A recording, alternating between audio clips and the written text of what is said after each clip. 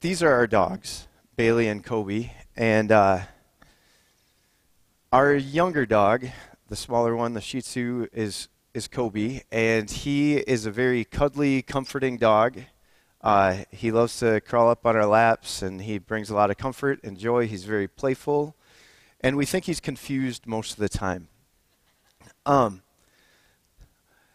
He's always observing things, but it's never really clear what he's thinking about or focusing on until there's food in the room or he can see his toy.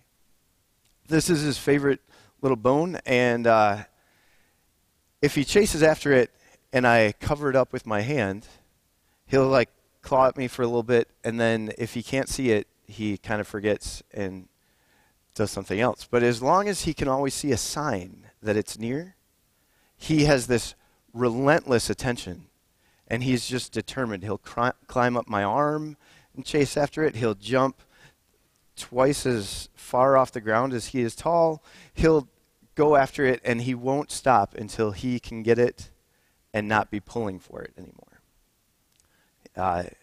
Yeah, it's fun and entertaining. For me, at least. I don't know what kind of searcher you are. Most of our families have some people who lose things and others who find them. I know my kids, at least some of them, are people who search for things when it comes to mind and when it seems convenient. Whereas I'm kind of more the, what? Where is that? And we kind of have to meticulously walk through every room and work through, like, where were you? What would you have done? What is your thought process when you come home and you just put stuff down? Is it something I can search for on my iPhone? So I don't know what kind of searcher you are, how determined you are, but today we're celebrating Epiphany, which is a holiday in the church year that almost nobody knows when it is, but it's actually January 6th every year. It's like Flag Day. Nobody knows when it is, but it's always on the same date every year. June 14th, just in case you're interested. So Epiphany is the 12th day of Christmas. If you've ever been wondering, why do we have 12 days of Christmas? Why is there a song about that? Why are there so many gifts for each day? It's because there are 12 days between Christmas and Epiphany. And so on Epiphany, we get to celebrate that there are these group of people from the east who saw the star, who saw this sign in the heavens, and they were like, we need to chase after that and see what's happening in the world that's signaled by this change in the skies. Now, we don't know a ton for sure about the Magi. They probably weren't kings, even though for a long time we pictured them with crowns on their heads, and I think there's even crowns on the slide. So we don't know a lot about them for sure. It seems that they were a mix of people, some kind of shaman, philosopher people. There were some scientists and astrologers, some who were just kind of religious scholars who were looking at all these prophecies, particularly from the Old Testament, but also studying other things as well and trying to put all this together, mix it up in one beautiful soup and figure out where they could find truth. And so they had studied and they had heard these prophecies and they recognized that something big was going to come sometime. And then they saw this sign in the sky. And they traveled across countries, across various terrain, through, I'm confident, a wide variety of weather challenges to see what God was doing, to see this one who would be born king of the Jews. They traveled and traveled and traveled and ended up in Jerusalem, where they could at least ask the king, where is this person who's supposed to take your place? And the king got kind of fired up about that and a little bit nervous. But his scholars were able to direct them to Bethlehem, and they eventually arrived at Bethlehem, where they found Mary and Joseph living in a home, and Jesus was now a child, so a toddler walking around. So we don't know for sure when they started their journey. We don't know for sure how long it took them, but they were determined to see what this sign meant and where it would lead. And after all their travels, they got to this place, and they met Jesus. So on Epiphany, we celebrate the wise men coming to see Jesus. So we read the account from Matthew 2 already, and today, just to kind of give us a picture of what God is doing as he stirs in us, this hope that we have, that we discover in Epiphany, we're going to look at these two verses from Revelation chapter 7, where John receives this vision of what God is doing and how he will bring everything to an eventually neat and tidy end. And John records for us, after this, I looked, and there before me was a great multitude that no one could count, from every nation, tribe, people, and language, standing before the throne and before the Lamb. They were wearing white robes and were holding palm branches in their hands. And they cried out in a loud voice, "Salvation belongs to our God who sits on the throne and to the Lamb." Let's pray. Father God, we come before you today. We thank you for your word, and we thank you that you pursue us. Thank you that you reveal yourself to us. And we pray that you would give us the stamina to search for you until we find you the way you did for the Magi, the way you've done for so many. And we pray that as we meet you, you draw us in, make us yours, make us whole, and shine your light in us. We pray this in Jesus' name. Amen. So today, as we reflect on Epiphany and what it means, we're reminded that on Epiphany we celebrate that Jesus is God.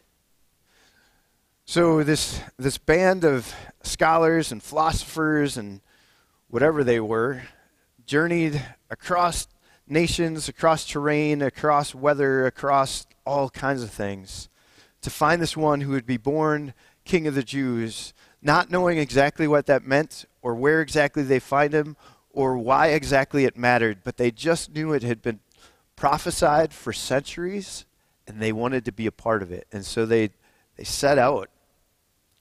But when they met Jesus, this little child running around, I assume he was walking by that point, but who knows?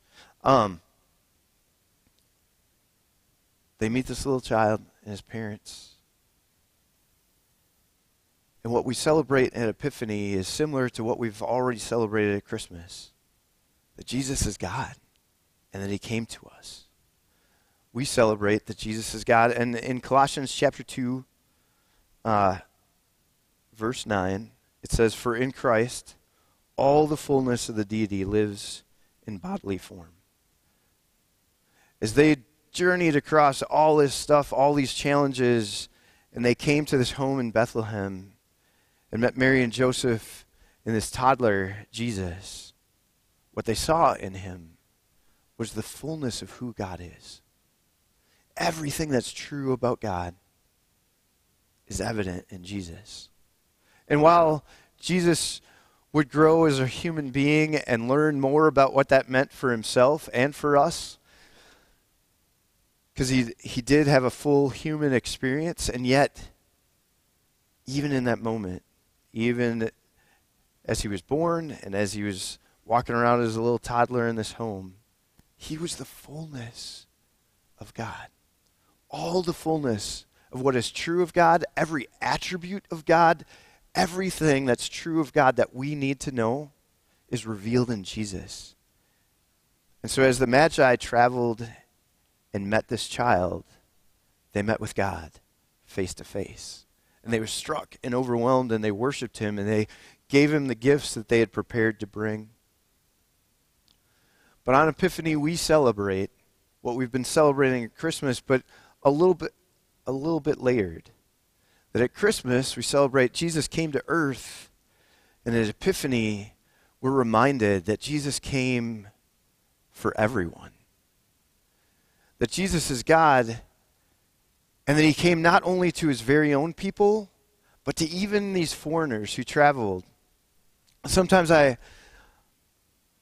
like to think about how crazy a scene that is, that these people, and I imagine like after this long journey in ancient times, they probably, I mean, just imagining what that would be like to bring this kind of whole harem of people to this little home to meet this toddler and say, hey, we came to meet your little kid. Like in today's society, that would never work, right? Like our hospitals have secure delivery wings. We protect everything. And there are varying there are a variety of ways that we decide to parent, but oftentimes as we bring a new child into our house, we kind of guard and protect the kid, and we kind of determine what the strategy will be for how many people we expose that child to, at what rate, what schedule. And it might be different for each kid in our family, but when Kip and Cammie came home, we just were like, hey, they're here.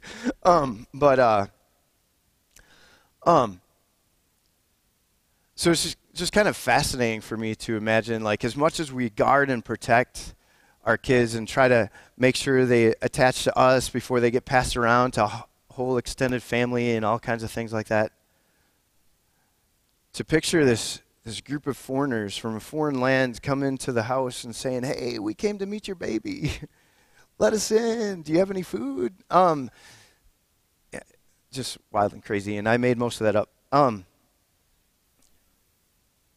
But on Epiphany, we celebrate that Jesus is God. And that as this band of foreigners and philosophers and scientists came to meet Jesus, they met face to face with God. And all that's true of God was already available, revealed in them, in him, to them. As we reflect on this experience with the Magi, we see that as the Magi meet Jesus, God reminds us that his family has room for all people. So that's what we see in this picture from Revelation chapter 9. That God is drawing people to himself so that in the last days, at the end of time, at the end of human history, we will see this great multitude of people. It's so big that no one can count. That draws in people from every nation, every tribe, every people or group, every language. And that's what we celebrate at Epiphany. That these foreigners, these Gentiles came and got to experience Jesus. That it was clear to them that he came, that God came to rescue them as well. Not just Israel, but all people, including us. And it's an ancient plan that God had from the very beginning. We see it recounted and repeated throughout Scripture, and we're going to take a little time to kind of just let that soak in, like how committed God is to this plan, to letting all these people into his family. We see it in one of the first places in Genesis chapter 12, where God first establishes his covenant with Abraham, who's Abram at the time. And so God kind of calls out from the sky or meets up with Abram in this, wherever he was living, and just kind of speaks to him and says, hey, Abe, I've got this plan for you, and I've chosen you among all people, and I'd like to move you from where you are, from your family, away from the land of your dad, to this different place where I will establish you as a new people. I'm going to create a new nation out of you. Your descendants will outnumber the stars, and I will make your name great. And so he promises Abraham all these things. I will make you a great nation. I will bless you. I will curse those who curse you. I'm going to take care of you, all these protective things. I'm going to establish you, take care of you. And then he says, and all peoples on earth will be blessed through you. So even as God establishes this covenant with Abraham to create a group of people that belong to him on earth, God's plan at the very beginning of that is that he's going to create this people group, guard them and protect them, nurture them and guide them for this incredible purpose that through them, all peoples on earth will be blessed. We see it echoed again centuries later as God has rescued his people out of Egypt, done all kinds of miraculous things, guarded and protected them, fed them when they didn't know how to provide for themselves. And as he's gathered them together at Mount Sinai and he prepares to renew the covenant with this whole multitude of people through the Ten Commandments and all that good stuff, before he announces the commandments, before he declares those things, he says, now, if you obey me fully and keep my covenant, then out of all nations you will be my treasured possession. Although the whole earth is mine, you will be for me a kingdom of priests and a holy nation. So again, he says, if you follow me, if you stay close to me, I'm going to set you apart. You're super special, and I've picked you out of all the other people. But his dream, God's plan, is that as they stay close to him, they will become a kingdom of priests. That they will be the mediators between God and others who don't know him. That they will be his special people, but not just to that end. They will be his special people so that through them, all people would have the opportunity to know this great God who saves and rescues people from slavery. God declares it again in Ezekiel 37. He says, they will no longer defile themselves with their idols and vile images or with any of their offenses. For I will save them from all their sinful backsliding, and I will cleanse them. They will be my people, and I will be their God. So God again says, I want to draw people into my family. I want to make a great and awesome people from all the people that I've put on earth. But my strategy for getting them, reaching them, letting them know that I love them is through this one unique people. This passage in Ezekiel reminds us, as we'll see echoed in the New Testament in a moment, that while we have this picture from Revelation chapter 7 of this great multitude of people that's so vast we can't even count, from every nation, tribe, people, and language, it's still important for us to recognize that as great and vast as that multitude is, God's family does not include all people. It includes all people who are saved by him, who are rescued by him, who believe and trust him, who believe him as their God, and they become his family, his people. And so we see in Revelation this glimpse that there are no human barriers that keep anybody out. There's no people group that's completely excluded. But on our own, in our natural condition as human beings, we are born rebels, skeptical of God and separate from him. And we all need him to break through, to reveal himself so that we can be rescued. So it's an ancient plan that God's been preparing and echoing and repeating for a long, long, long time. But it's also a personal plan. In Titus 3:3-7, Paul summarizes the gospel for us in a powerful way. I've only put part of it on the slide because it wouldn't fit. But this is what Paul writes. At one time, We too were foolish, disobedient, deceived, and enslaved by all kinds of passions and pleasures. We lived in malice and envy, being hated and hating one another. So, Paul says, wherever we are now in this family of God, each of our stories started somewhere else in the dark, separate from God. That even all of us who know him now and trust him as our Savior, at one time we too were foolish, disobedient, separate, deceived, and enslaved by all kinds of passions and pleasures. We were angry. We lived in malice and hatred toward one another, and other people hated us. We've experienced it.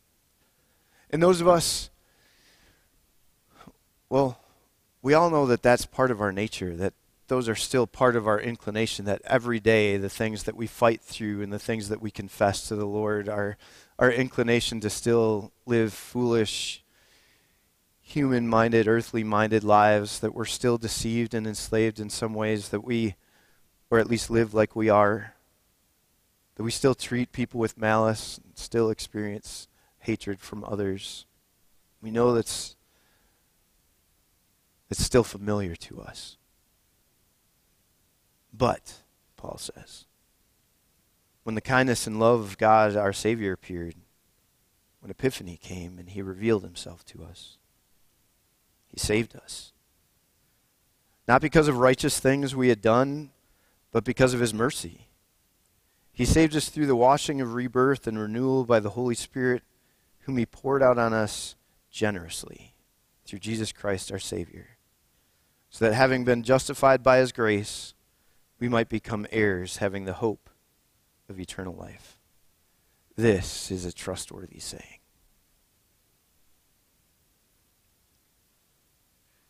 So on Epiphany, as we reflect on this experience of the Magi, these Gentile foreigners who saw a star in the sky and thought, what could this be? Is this the moment that everything changes?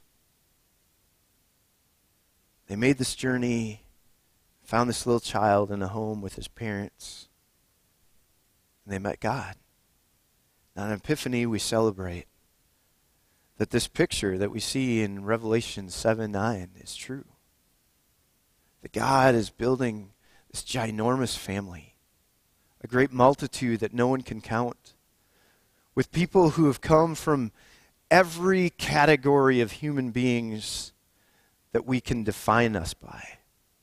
Every nation, every tribe, every people, which is just kind of a general word for group. So we can group people in all kinds of ways, and we do it all the time to say, hey, they're like me, and they are not. Every language group. God's ancient plan is that Jesus would come and rescue any of us. That there's no way that we can identify ourselves or categorize ourselves or other people that separate us and make it impossible for God to reach us. That his desire is that his family into eternity will include people from every way we try to define human beings. Every nation, every family line, tribe, every people, every language. That we would be standing before the throne and before the Lamb and declare in unity, salvation belongs to our God who sits on the throne and to the Lamb.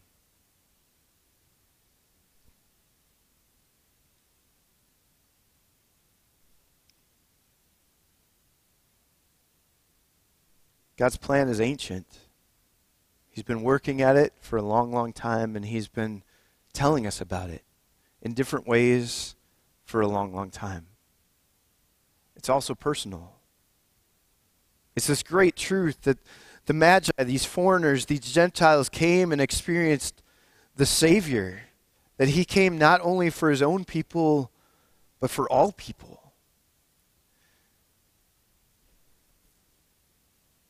But it's not just an idea that Jesus comes for everyone. it's also an invitation that's personal, that he comes for you and for me, for people that we know and people that we may never meet all across the world. God is shining his light, revealing himself and allowing these little epiphanies to continue to happen in personal and meaningful ways all around the world. And that part of his plan, and it has been since the beginning, is that any of us experience that epiphany and recognize that Jesus is God and he's the one who saves us. That when we come to him and believe him, we're ushered into his family, and he guards and protects us as he promised Abraham he would. But more than that, he shines his light in us. His Holy Spirit lives in us, and everywhere we go, he goes too, so that through us, others might experience epiphany. The wonder and the truth that Jesus is God and he's come for us. And that there's no boundary that we can build that keeps people out. We can resist him. We can say, no, I don't want that. I'm going to continue in my rebellion. I'm fine. I like the way it is. And he'll let us go our own way. But there's no human barrier, no way we can identify ourselves or categorize people that definition excludes them from God's desire to reach them and bring them into this beautiful picture that he's painting. Because in the end, we will see revealed a multitude that's so great no one can count, that represents people, includes people from every nation, tribe, group, and language, united around his throne, because Jesus has come, and he is God, and he saves. Let's pray. Father God, you are the one who searches relentlessly. You're pursuing us. Some of us know you, and we rejoice in that epiphany celebration, that moment where we remember how you revealed yourself to us and helped us know that you came for us, that you are God and you're the only one. Lord, some of us are seeking and we've got questions and we wonder about a lot of things like the Magi did. We're on this journey and we don't know exactly where it's going to lead or how it's going to end, but we pray that you would reveal yourself. That you give us faith. That you would call us home to you. You would guard and protect us and make us yours. That you would be our God and we would be your people. Lord, some of us are resisting you. Some of us might be really intentional about it, really determined. Some of us, we just don't really know what to think about. But Lord, the promise of Epiphany is that you want to break through all those barriers, and so we pray that you'd reveal yourself, that you would grow faith where we didn't imagine it, and you'd extend your family and your promise to each of us and to those in our family and our neighborhoods, those across the world. Thank you for being a relentless pursuer. As we come before you today, we're overwhelmed by the wonder that you, Jesus, are God. And not just a God with power, but a God with passion and service, a servant's heart who saves. You laid down your life so that we could be with you. So we pray that you do your work. And we thank you that you continue to do it again and again in our lives and throughout the world.